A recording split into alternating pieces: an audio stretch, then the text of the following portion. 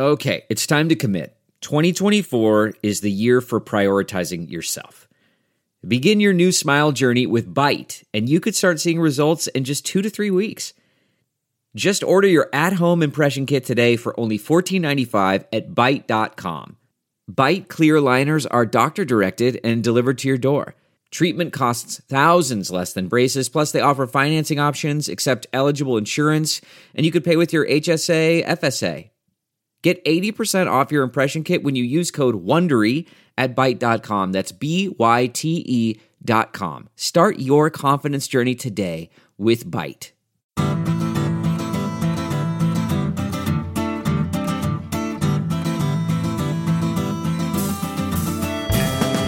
Welcome to the Sinica Podcast, a weekly discussion of current affairs in China, produced in partnership with SupChina. SupChina is the best way to keep on top of all the latest news from China through our daily email newsletter, our website, our app, and our growing range of podcasts and videos. It's a feast of business, political, and cultural news about a nation that is reshaping the world.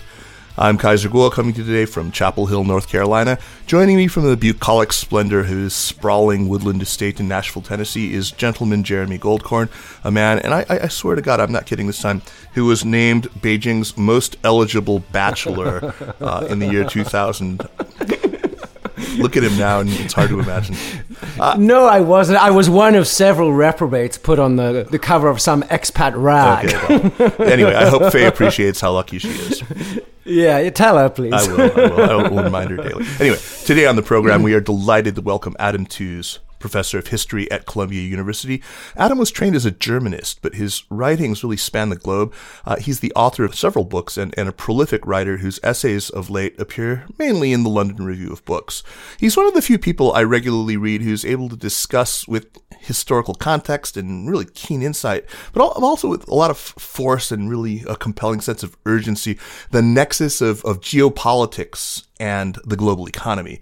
His book, Crashed, is the single volume I recommend most often for people who want to really wrap their heads around the causes and consequences of the global financial crisis. Not surprisingly, a number of his recent articles have dealt extensively with China and the contest that is now hotting up between China and the United States. I quoted at length a passage from his most recent London Review of Books piece in the newsletter just last week about how to think about the debate on the so-called New Cold War between the US and China. We'll get to that later in the show. But in the meantime, I am thrilled that Adam is able to join us today to talk about that and many other things. Adam Tooze, welcome to Sinica. Thank you for having me on the show. Adam, yes, great to finally have you on. So I don't think it's premature or even really overly dramatic to talk about this moment as one of enormous historical importance. I think we all recognize that, there's little doubt in my mind anyway, that historians only a few decades hence are going to point to 2020, to the COVID-19 pandemic, to the economic crisis that it brought on, to the rupture with China as all really pivotal. I mean, it feels like the confluence of currents already underway, accelerated by the pandemic, of course, is hurtling us into a really uncertain future. Adam, can you identify what you believe to be sort of the major macro currents that make this moment and what their convergence has now produced? Well, I think you're right to have singled out the ones that you have. I mean, we were anticipating tension this year. The tension between China and the United States, after all, is not a new phenomenon. It goes back many years. It goes back before the Trump administration. I think most people would argue that it goes back to the early days of the first Obama term. But there's no doubt at all that the tension was rising steadily. Many people were concerned about the state of the global economy as we began the year. The levels of debt accumulated all over the world, notably in China, have been a matter of concern for many years. And we know how close, well, it seems we got to a really very, very significant crisis in 2015, 2016 in China. There was also mounting concern about climate politics. So Anthropocene type issues, the feedback loops from our massive collective mobilization of natural resources were already beginning to worry people very seriously, and all sorts of people were beginning to sketch scenarios of interactions between climate shocks, we imagined, and financial markets. That also has a geopolitical dimension because the United States is not part any longer really of the global climate politics, and so a lot of people were focused on the upcoming climate talks of this year that were scheduled for London, or no, for Glasgow in November, COP26. And as a European, I was thinking, lots of people were thinking about potential European-China axis on climate politics that would shape the world. So 2020 was already set up, if you like. And this isn't even to mention the fact that it's an American presidential election year. So that was on the agenda. But then COVID has really just twisted all of this in a way which is quite spectacular, in a way I don't think really everyone had only quite understood the potential for this to happen. The shock itself, the comprehensive global reaction, the truly jaw-dropping economic consequences of that. The numbers that we're going to get out of the United States tomorrow suggest, a 35% fall in GDP in the United States annualized. So that's actually not what happened. But if you had taken the rate of collapse in the first part of this year and annualized it, you would have ended up with that number. In Europe, it's similar, 20% fall there. Right. Combined with then the lurching escalation on both sides, both, as it were, Beijing's decision to push towards, if you like, resolution, if you like, of the Hong Kong question in terms of the security law there. And on the other hand, the increasingly ideological reading of the tension between the United States and China on the part of the American administration. All of this, yes, it does add up to a truly remarkable conjuncture. And a lot hinges, I think, on the way we tell the story, on what happens in the election. There are two possible ways that could go, or possibly three. Right. And that in and of itself, the fact that we're not certain that it'll be decided, that we're anxious about other possibilities, marks another dimension.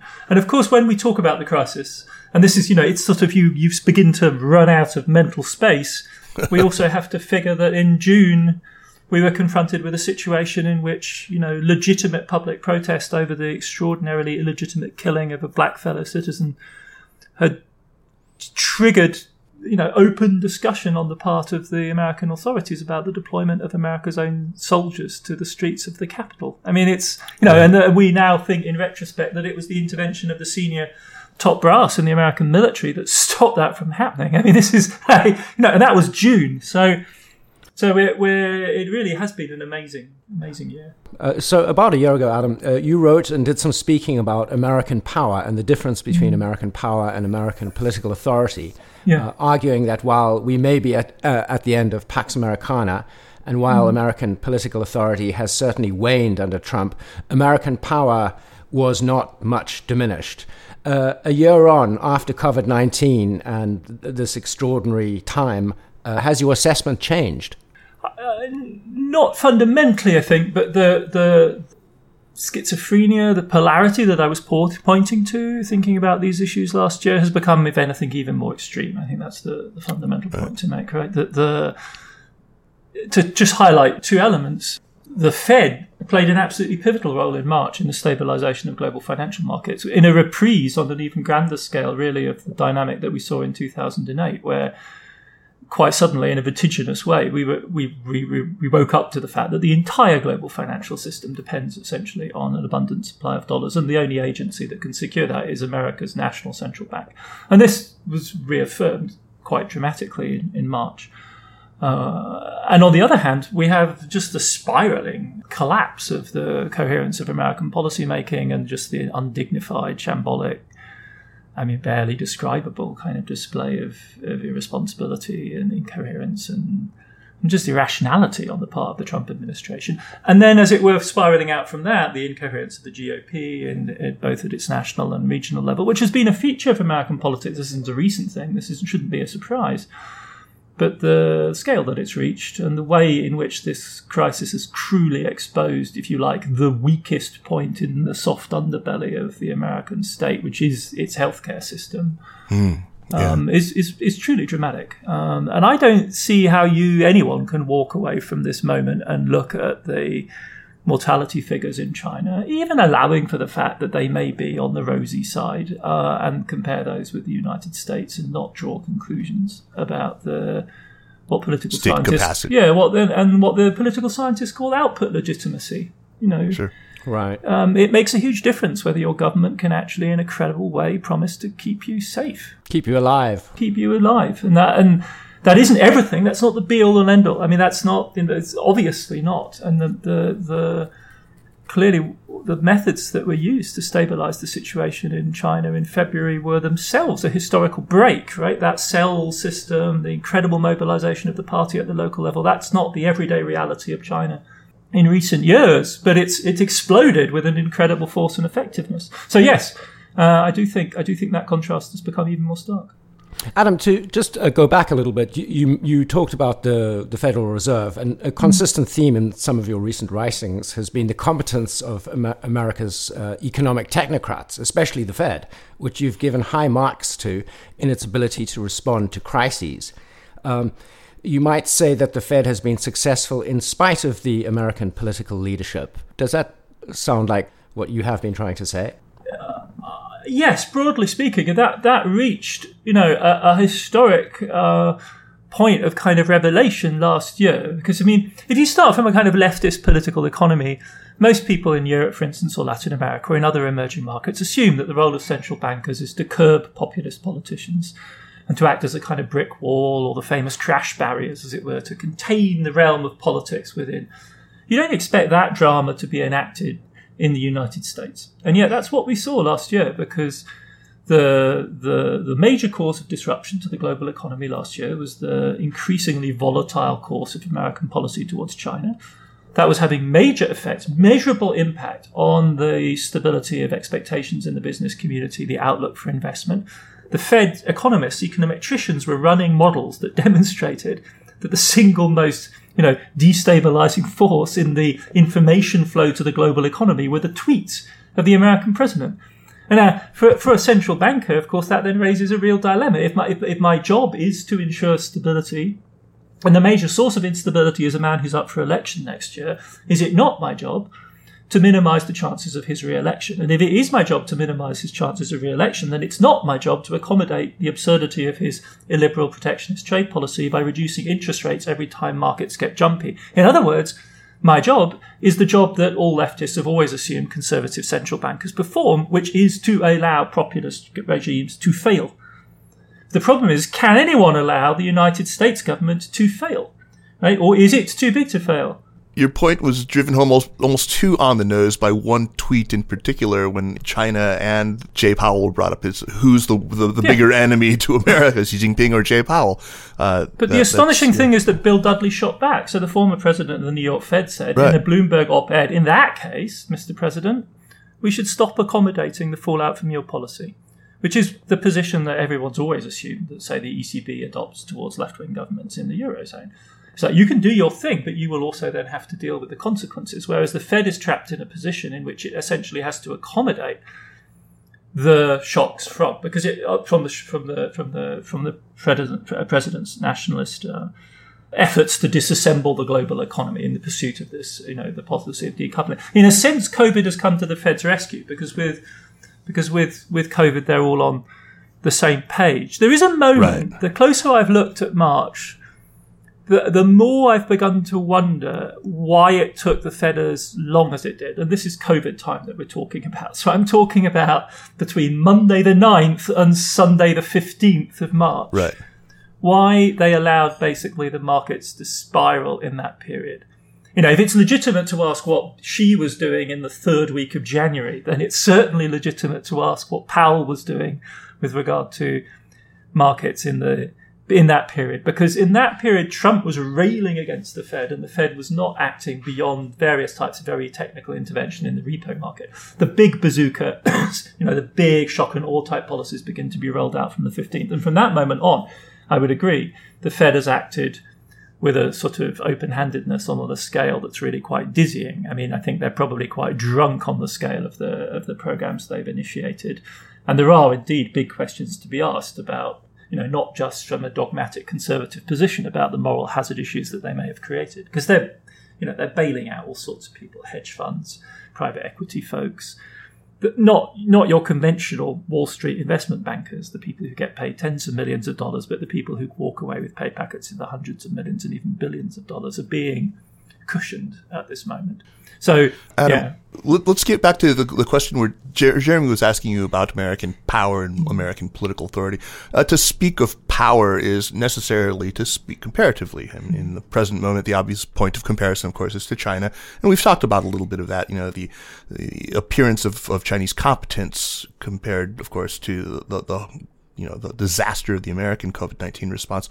In your estimation, has China's power increased or diminished during the course of the pandemic? Because I feel like you could muster arguments for both cases. I mean, yes, as we've said, it appeared more competent, but it's also come out of this a lot more diplomatically isolated than it was before the year started, and has drawn certainly a lot of criticism, again, for Hong Kong, for Xinjiang, for the Indian border clash, for its handling of African migrants in China, and maybe more than the praise that it's drawn. How do you how do you weigh these in the balance? I think I agree. I think it's a missed opportunity from their point of view. I think objectively, as it were, the circumstances of the situation do shift the balance and continue to shift the balance China's way. But it could have shifted far more radically than it has. Right. I mean, I think it objectively shifts simply because their economy is actually showing some signs of growing, because they continue to be, the market of last resort for all the commodity producers, because they do continue to hold a key position as creditors to many of the poorest countries in the world, because de facto they have, to a large extent, appear to have control over the pandemic and to be able to restore something like normality. So all of those are, as it were, the objective circumstances dictate that China's position is stronger than that of the United States. But I agree. I think a combination of things. On the one hand, as it were, a kind of, well, it's difficult to read, and I'm not China specialist enough to really be able to make sense of the motor that drives these moves in Xinjiang, in Hong Kong. It's difficult for me to understand the deeper grand strategic logic, but there are clearly heavy investments, so they motor on with those. Then I think there is real cack-handedness. And the place where I'm particularly sensitive to this is Europe, which objectively has had the worst epidemic of everyone. Europe is like a string of New Yorks. I mean, the America's numbers taken as a nation are nowhere near as bad as most of, the Belgiums, the Spains, the Italy, the Frances, the UKs of this world. But nevertheless, the Europeans have somehow managed to salvage a sense of accomplishment at having stabilised, having made some constructive steps into EU policy. And this is accompanied by a really dramatic negative term in sentiment towards China. If you think the American public has turned against China, the German Marshall Fund surveys that they've done recently suggest that the hardening of attitude is much more severe in Europe, notably in France.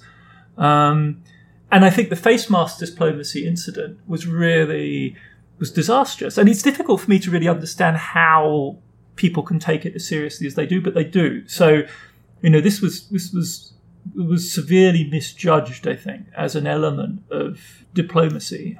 And I think that then compounds with a general shift, which Beijing doesn't have any control over. A general response to the circumstances that Beijing is driving forward and the policy it's driving forward in Hong Kong. This will produce a counter-reaction. There's not much you can do about that. But certainly there's a real...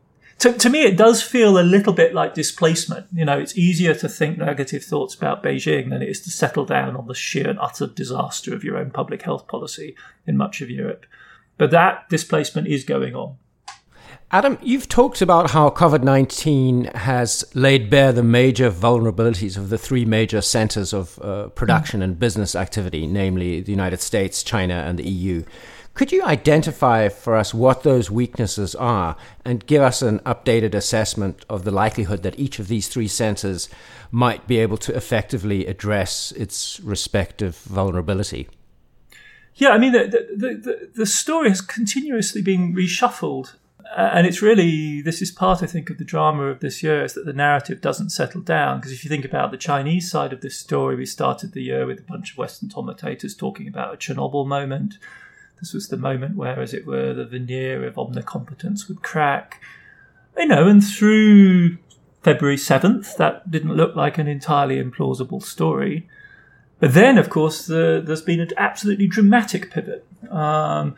The weakness that I identified from an economic point of view is the extraordinary debt pile and the deep concerns that many people have about the stability of that. And so far, Beijing, People's Bank of China, have managed to, as it were, sail their way through. It is early days, and it's still possible, of course, that there could be a chain reaction somewhere, but we haven't seen that. Nor did we in the early phases see much of a stimulus effort either. So this wasn't 2008. And I think people put two and two together and said, Michael Pettis had a rather good column where he said that, he thought this was, as it were, the canary in the coal mine or the dog that didn't bark.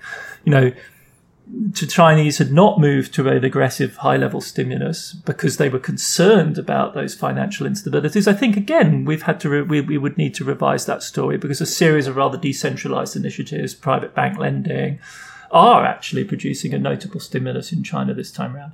On the European, the vulnerability for the U.S. though is political polarization. It's political, that's just more extreme than ever. Yeah. So on the American side, we have this, and in Europe, again, the tables turned. March looked as though the Eurozone was sailing towards a totally predictable crisis. They haven't resolved the fundamental issues of legacy debts. They haven't resolved the fundamental issues of slow growth in Italy, but they have managed to turn the novelty of the crisis itself into the excuse, opportunity, occasion for some novel state building. And that, I think, is an interesting move, right? When you take the shock and say, well, that allows us to break out of existing deadlock. Whereas I think exactly as you're saying, with regard to the US, what we've seen is that the crisis has intensified, screwed down further on existing tensions. One of which, globally, is the Trump administration's approach to China, which I myself has described as lacking strategy and haphazard. But you've called it a deliberate strategy of stress testing. Could you explain that a little bit? And does that characterization still make sense? I think that was a characterization that fitted the situation of last year, the year before that, better, I think. And that was the idea that potentially China, actually did have these domestic financial vulnerabilities, that Xi's move to change essentially the constitution of China had created a groundswell of resistance, that the overly ambitious Chinese foreign policy might in fact be stirring points of resistance within the party and more broadly. And so therefore it was important for America to, as it were, put up a front of resistance and see how exactly how strong their position was. I do think the game has changed since then. I agree that there is, as it were, incoherence. But then I kind of think most policy is characterized by incoherence. I'm somebody who's deeply marked by having spent a lot of time studying Nazi Germany. And there are two different ways of describing that regime. One is that it's profoundly incoherent. And if you look closely at it, that's exactly what it looks like. But then if you stand back from the Third Reich, is that exactly how you would describe its history? Hardly. Right? It's a profoundly dynamic, massively destructive, rather concerted project of massive violence. And I think one might say the same thing about the Trump administration. There's a lot of people trying to pin tails on the donkey of a new policy to respond to the strategic challenge of China. And perhaps not surprisingly, they don't all agree on exactly the terms they're going to do that with, but they are all pretty committed to trying to do that, broadly speaking. Yeah, that comes across in your piece, Whose Century, this idea that the trade war was never really about trade, but from the U.S. side, it now looks like this multi-front, full court press that just involves technology, national security, a growing range of rights and values issues from Xinjiang to Hong Kong, things that I think many understandably suspect the Trump administration doesn't give a flying about.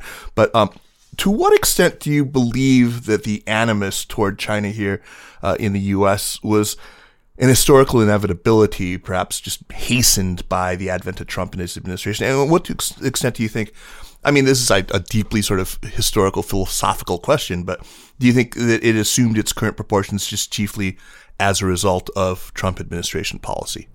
I mean, I think you're right. I mean, the extraordinary thing about the situation now is that probably the trade policy axis is the most calm and collected and most amenable to a deal. Right? And I'm not talking about Trump's desire just to cut any old deal before the election, but Robert Lighthizer, I think, and the connections that he has built to Beijing are probably the most stable line. And because it is now, I think, the real driving force is now a national security dimension on the one hand, which I would distinguish, I've come to feel, and this is how things are moving fast. So since writing that LRB piece, I've begun cooking up. I think there's a third element now, which is you pointed to, which is really the political wing. And it's the Pompeos, the Barrs of this world, O'Brien. That trio, and what I think is astonishing about their take is it's, historical in a sense. They go back, they read the text of the Communist Party, conclude that these people are legitimate heirs to the revolutionary tradition, as though you couldn't have read those texts for years and come to that conclusion, right? It's as though this is some sort of sudden revelation. But to answer your question, I definitely don't think this is reducible to the Trump administration. I think the fundamental cooling of policy began with Clinton, and when she was Secretary of State, and it began with Obama, and it began with the shock of the Americans. I mean, those accounts of the Obama team and their early visits to Beijing, was it 2009 when they made that trip? 2009, yeah. And they felt quite roughly handled. There's that famous incident of Geithner being laughed at by Beijing university students. I think he went earlier. But there's a distinct, I think, sense on the part of Washington that they're waking up to a reality in which China is no longer easily playing the subordinate, partner in the relationship. And the fundamental question ever since, and this will remain the fundamental question for Biden as well, is are America's policymakers, is the heart of the American power political establishment able to imagine a world which is really fully multipolar? Are they actually able to envision a reality in which they're dealing with another major power? Now, the question, how they imagine that other power to be wired and what its motivations are and what tools it's using is another question. But are they even able to make that first step and to recognize its historical significance and accept it, without bending it back onto some assumption that ultimately China will converge and, simply that reality.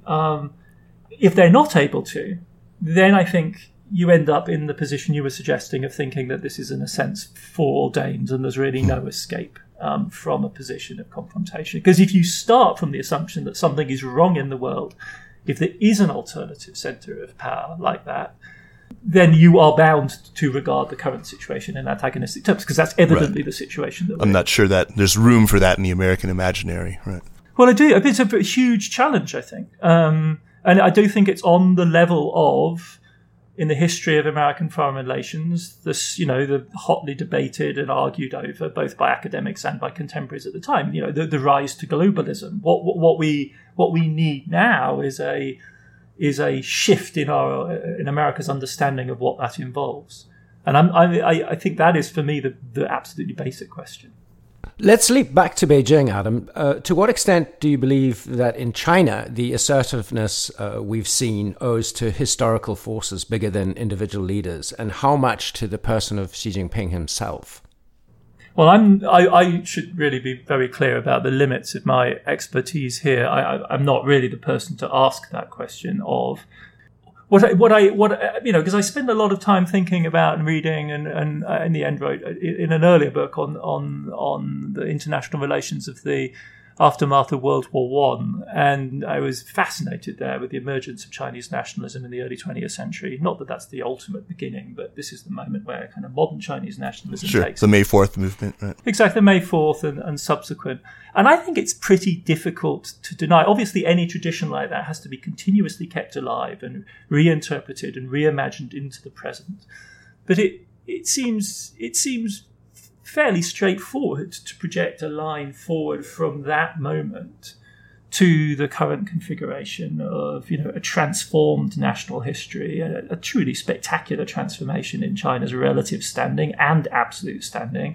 How, to imagine that not connecting to that long, complex, fraught, violent, dramatic, tragic history of nation building. I mean, what kind of a polity would not connect? I mean, it would be an act of sort of, willful denial not to connect the current moment to that moment. And to that extent, it seems to me, the particular modulation it may take, the particular version it has taken under Xi may be characteristic and particular to him, but it's pretty difficult for me to understand how how you would not get a convergence between the current story of China's society. If you just take the military side of things, China would have to have a continuously falling and by now minuscule share of government spending on defense not to emerge as a strategic contender with the United States. If all they do is go on spending the small fraction of government expenditure and GDP they do on defense, because of the growth of the underlying pie, you end up as the major contender.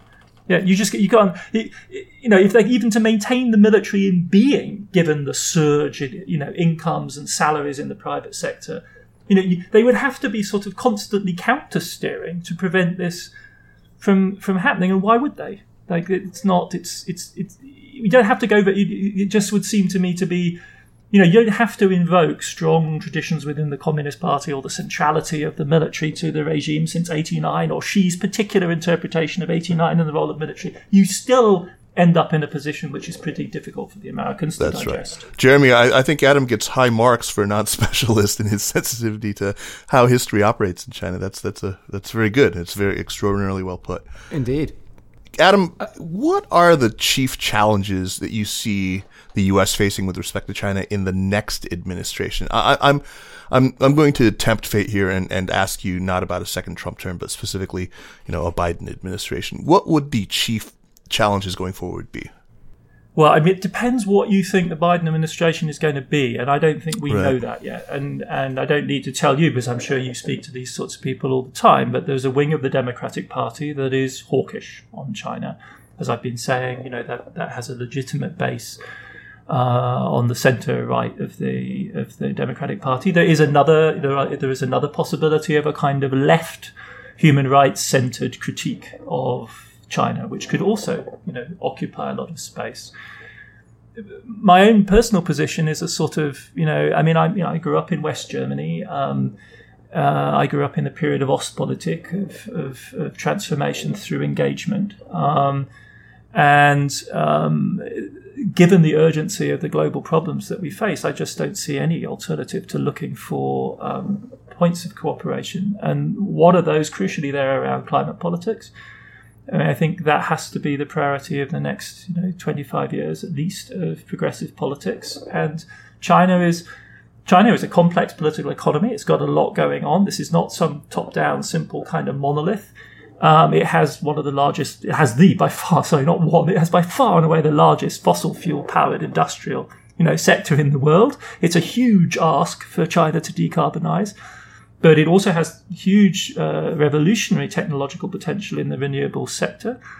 And anything that we on the Western side can do to facilitate that transition, to profit from it, to cooperate in it, is going to be in the interests of our own selves, but our children and our children's children going forward. And so that is, for me, like everything axes on that. You can spin other things out from that, one belt, one road, policy towards low-income countries. To me, that is the central general concern that we have. And that involves then a series of quite complicated, and I'm aware of the political, moral, rights trade-offs that may be involved in making that kind of deal. And I think the politician who is articulating that balance in a most sophisticated fashion right now is Angela Merkel, who's trying to walk that line. Because Germany has a existential interest in the industrial policy axis with China.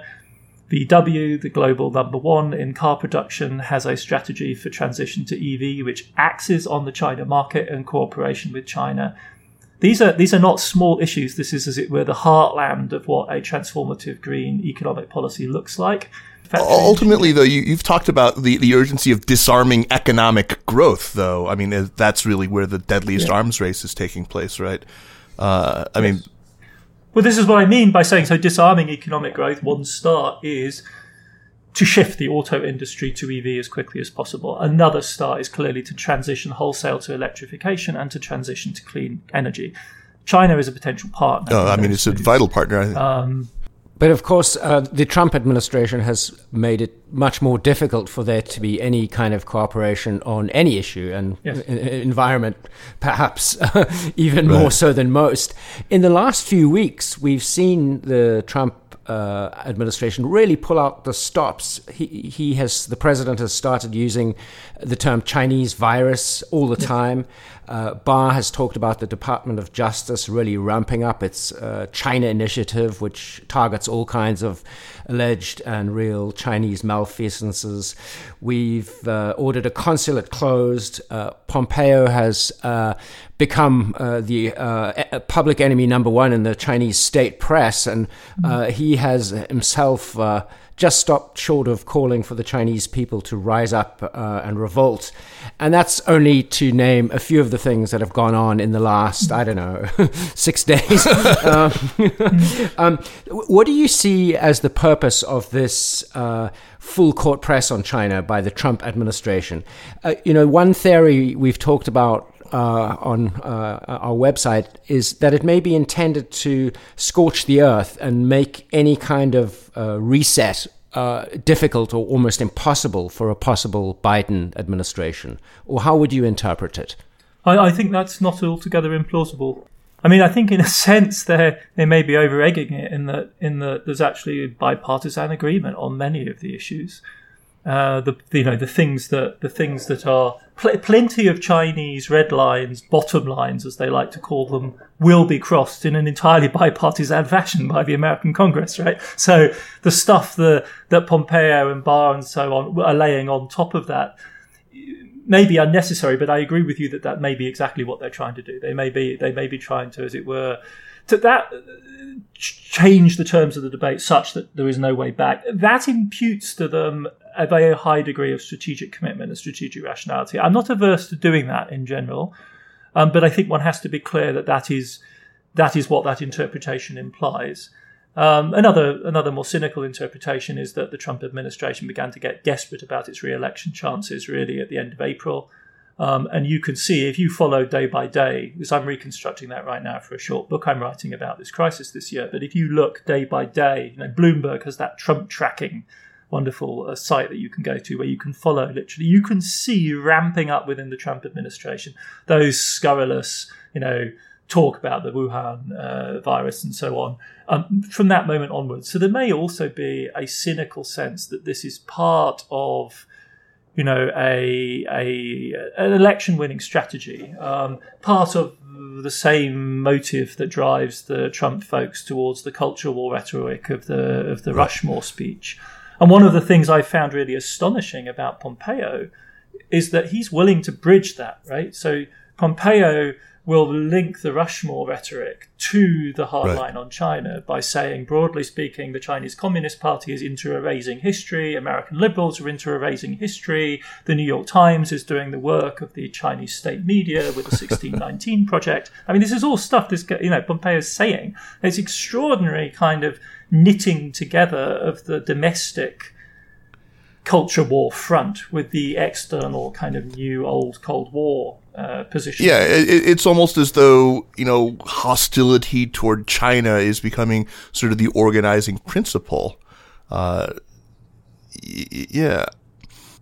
A litmus test of credibility. And it's clearly not just the administration team, right? There's that list of senators that all signed up to this TikTok FBI thing. It's Cruz, Rubio, of course, always seem to be like the three musketeers. These two explanations, though, I mean, the sort of scorched earth, the Overton window shift, moving the center line, which, as you say, suggests a strategic approach, and the purely sort of cynical electoral approach. These are consistent, though. These are not contradictory. They're completely compatible, right?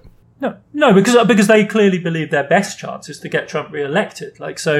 And they may even believe that enacting. I think deep dark, if you look at the kind of Navarro, we have to take some of this stuff seriously. As difficult it is for reasonable people to imagine that they actually believe that China weaponized the virus and sent thousands of businessmen and tourists to the West so as to infect us. These people, Navarro and Pompeo, play with this idea frequently enough to the point where I think you have to begin to believe that maybe they actually believe this. And so if that's the case, there's a sort of corner of the American imaginary right now, which has antecedents, and Navarro would be kind of a line all the way through, which generally has a kind of apocalyptic, vision of Chinese-American relations, which ultimately culminates in war. This is, as it were, this was a Steve Bannon theme as well, after all, right? The tensions in the current moment can only really be resolved by another climactic struggle of some kind. And as unpalatable as that is, and as thoroughly irrational as it sounds, I think we have to take seriously that there is a group of folks in the American apparatus that believe, in the American politics, that believe this. And of course, they cinch then with people in the security policy establishment whose job it is to prepare for that contingency. When I was professor at Yale, I ran inherited from Paul Kennedy, this Institute for Strategic Studies outfit, security studies outfit. We hosted American military people whose job it was to prepare for war with China. So when you put those two elements together, everyone's military prepares for wars with all possible components. I'm sure there are plenty of people in China doing the same from their side. But when you put those two elements together, you all of a sudden have a combination that's quite, really quite intense. Scary, perhaps, is the word I'd use. Yeah, no, absolutely. But modernity is full of that. There are people all over the world thinking very dark thoughts, and that's part of their job. But the extent to which this is now not just a test of loyalty, as you were saying, but actually a kind of a rather vivid imagining of the future of the next 20 to 30 years, that's game-changing if that really gets into the system as a powerful idea. Because then, of course, all your calculus is different. Then decoupling just seems like a rational thing to do, right? Because you're going to bomb them anyway, so why have your factories there? Yeah, exactly. Why would you ever engage in that kind of calculus?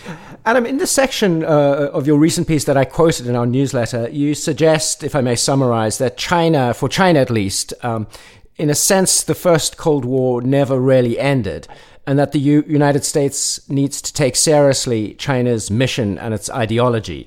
And you say this is more than mere nationalism.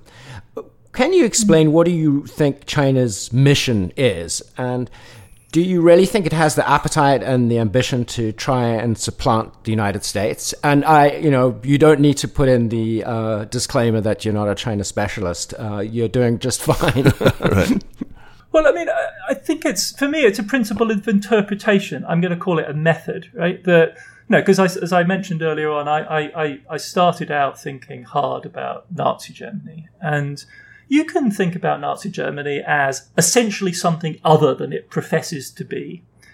You can think about it in various simplistic ways as motivated by realpolitik, really, or a continuity of German history.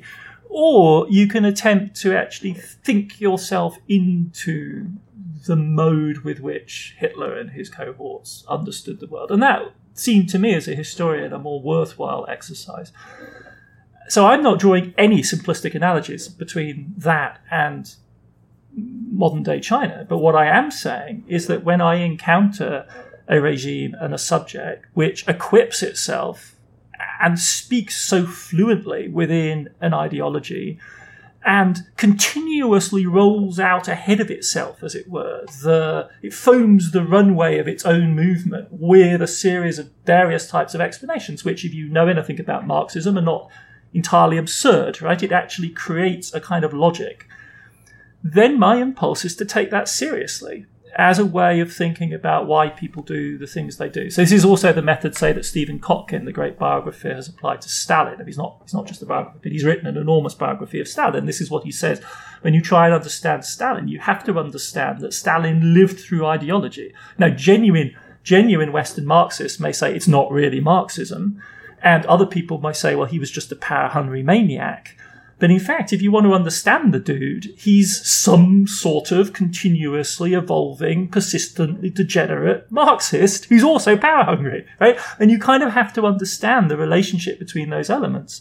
And so that, I think, is what we have to reckon with when we're dealing with the Communist Party of China. Like it's an organization that thinks in terms of a certain logic. Now, it is also by now, of course, presiding over a gigantic social experiment with huge investments, thoroughly saturated with the churning transformation of Chinese society. Its composition of the party is continuously shifting.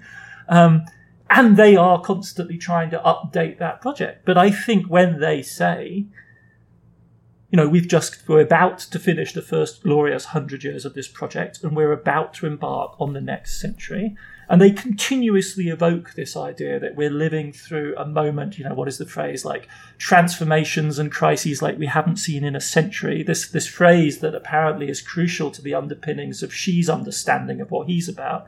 We should take all of that seriously as best we can and try and, to the same extent that, we would call ourselves liberal internationalists or, American realists. Our ideology also exists in an oblique relationship with the day-to-day realities of our practice, but we should credit theirs with that kind of coherence.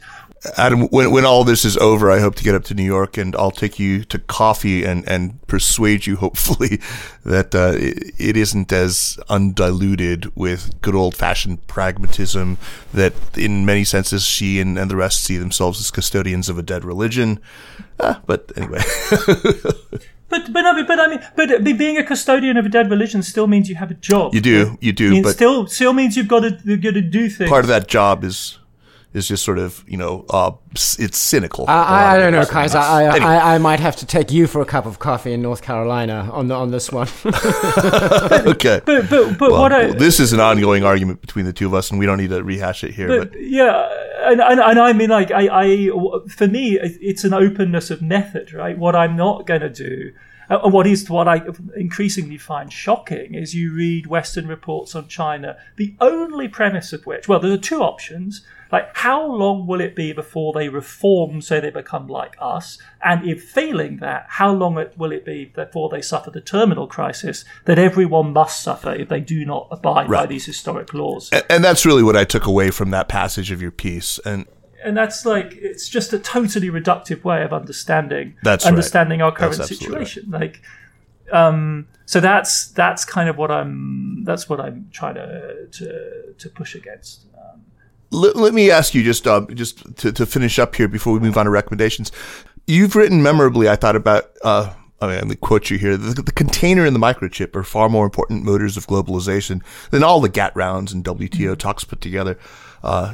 Even with the collapse of formal trading systems, will these motors of globalization continue to provide enough ballast or even enough sort of juice to de facto keep globalization alive, even in a post-COVID decoupled world? And I mean, I know that there are a lot of moving parts here, and it's hard to get a clear picture of where this is going to take us, but I think you're one of the few people I'd feel confident in asking this to.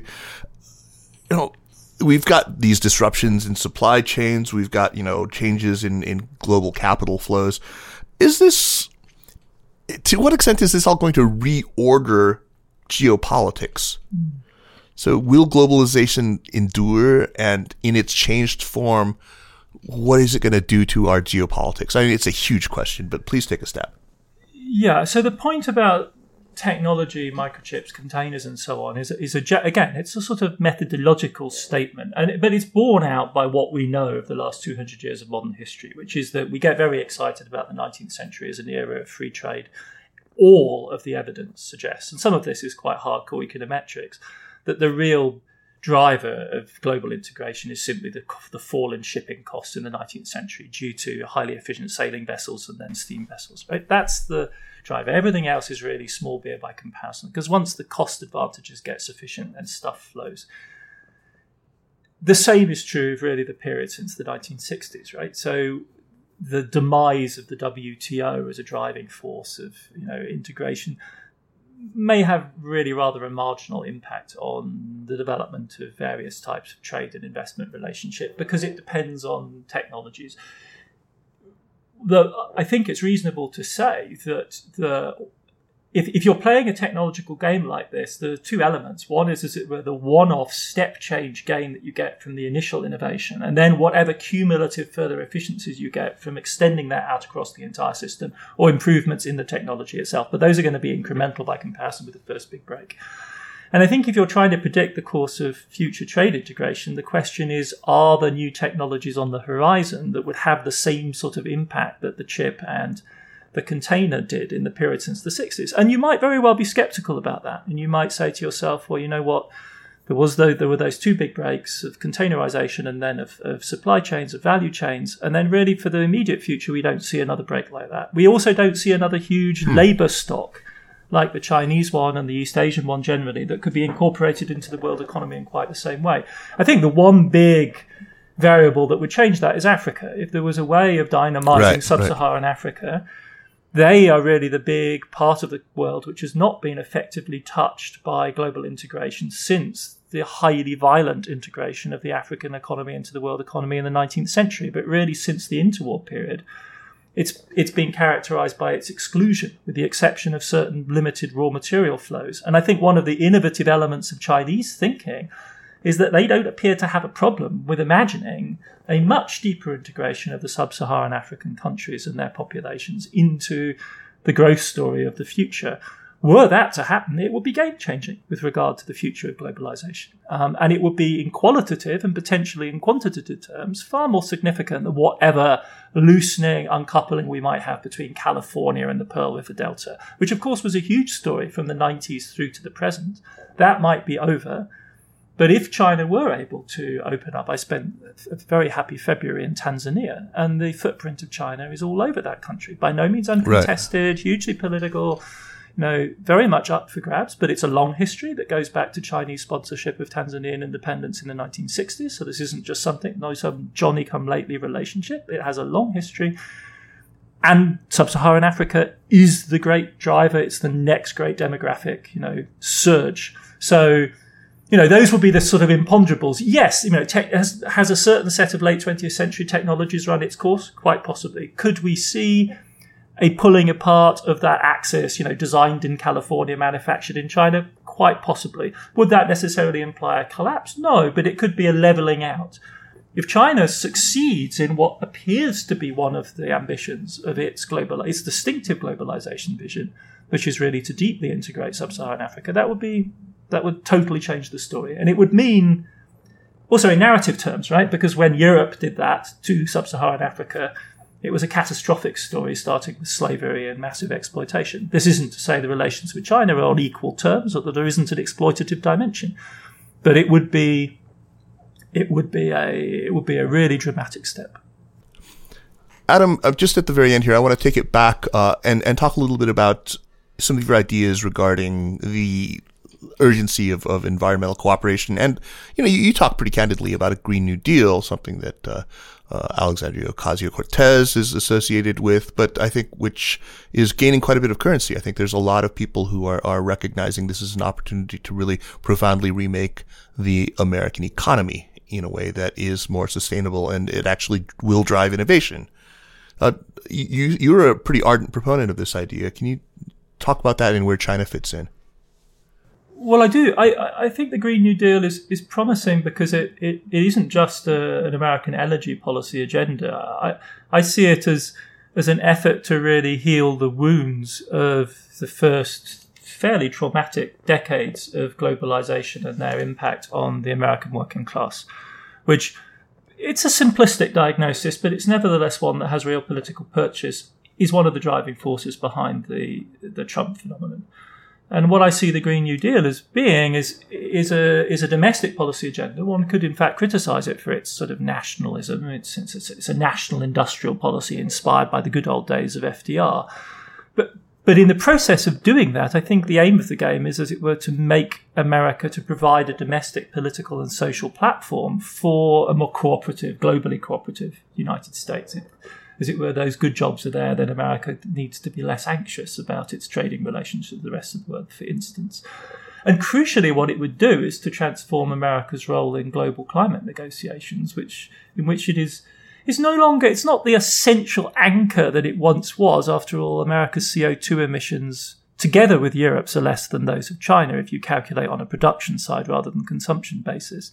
So America's only a piece of the puzzle, but it's an important piece of the puzzle, and it would put the US in a position to collaborate with the very multifaceted push that we see towards decarbonisation in China. And one key element of this, and the Europeans are way ahead in their thinking about this, is the question of how, in fact, we address trade policy issues in light of the programme of decarbonisation. China is introducing, for want of, for better or worse, its own carbon pricing system, modelled on and developed out of the system the Europeans are laboriously assembled.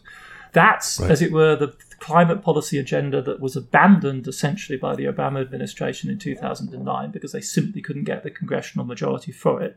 The Green New Deal, which is an investment-led project in the United States, emerges out of the failure of that price-based, tax-based model of environmental policy in the US. But there is the possibility, if you like, by way of this detour, to find our way back to something like a coherent decarbonising, carbon pricing agenda across the three major centres of the world economy. Those are the stakes, and they're very high in terms of the trajectory that we're on, because, as you know, the timeline is short.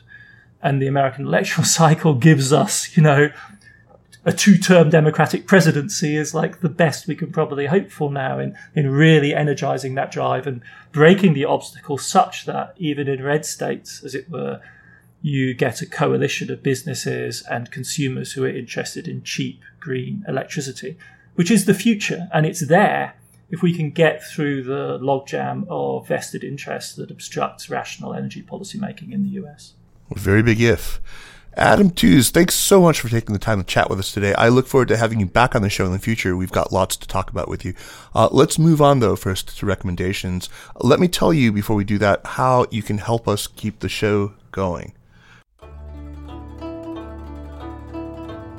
Hey, Cynical listeners. I'm really grateful to all of you who've stepped up and donated or subscribed during our drive. As you know, things are in a perilous state right now with U.S.-China relations, and it feels like the middle ground is disappearing really fast.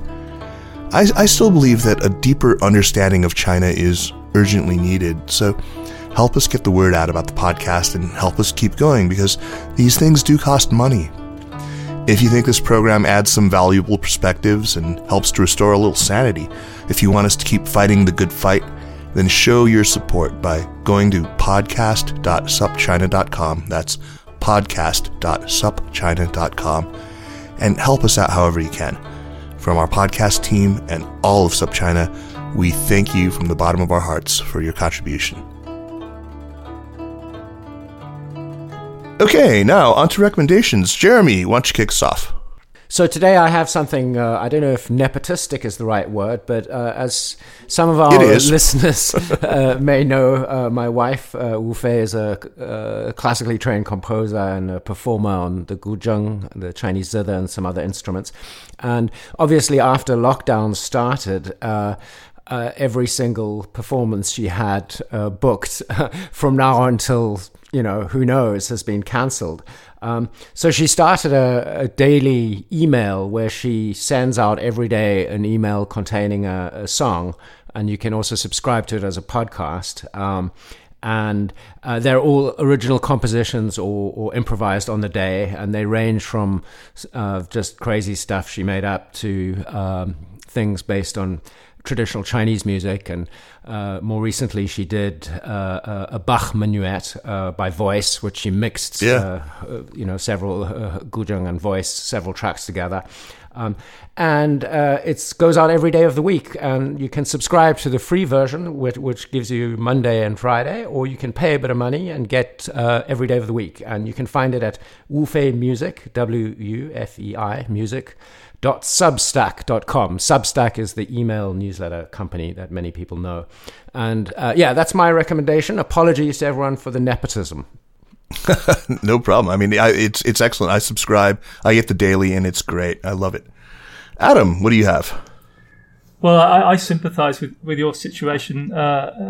This crisis has been bad for a range of people that I don't think ever imagined would find themselves in trouble. My wife's in the travel business, and we've been struggling to find ways of her business staying relevant. It's a real uphill battle, so kudos to her for having the imagination to come up with such a great idea. Mine is really not a China-related suggestion, but it goes back to the question really of how we think about historical drama, and which I do think is the challenge of our current moment, because we say, easily 2020 is a historic year.